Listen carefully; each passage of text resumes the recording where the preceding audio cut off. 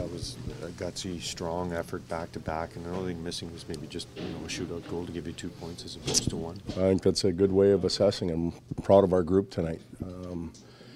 Been tough on us lately, the schedule, the way we've lost some games, the frustration level goes up, and often when that happens, it sucks a lot of energy out of you. But I thought our guys played a real strong game tonight, player 1 through player 20, and happy that we could come away with a point. Obviously, we'd like to have another one in the shootout, but we'll take that effort and bottle up. We'll get home and get some rest.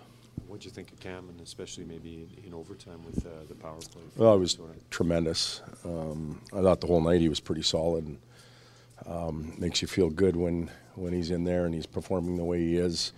We don't want to make mistakes, but we're humans and we do make mistakes. And to have him back there to help us out and cover up is comforting.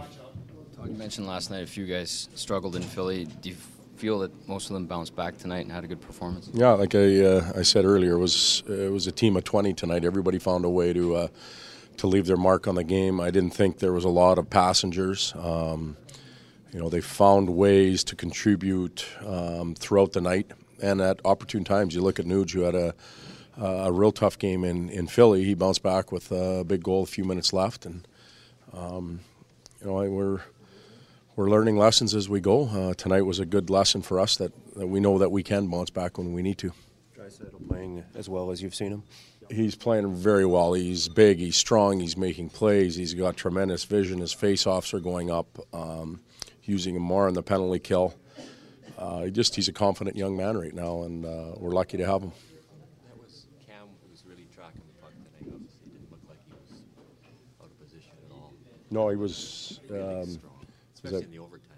Yeah, I thought the whole night. I mentioned earlier that it's comforting to have him back there when he's on his game, and he bailed us out when we made mistakes. We're going to make those, but it's very comforting when he's there. He's calming effect on the group and did a tremendous job tonight. And it was a better game from Nuge tonight.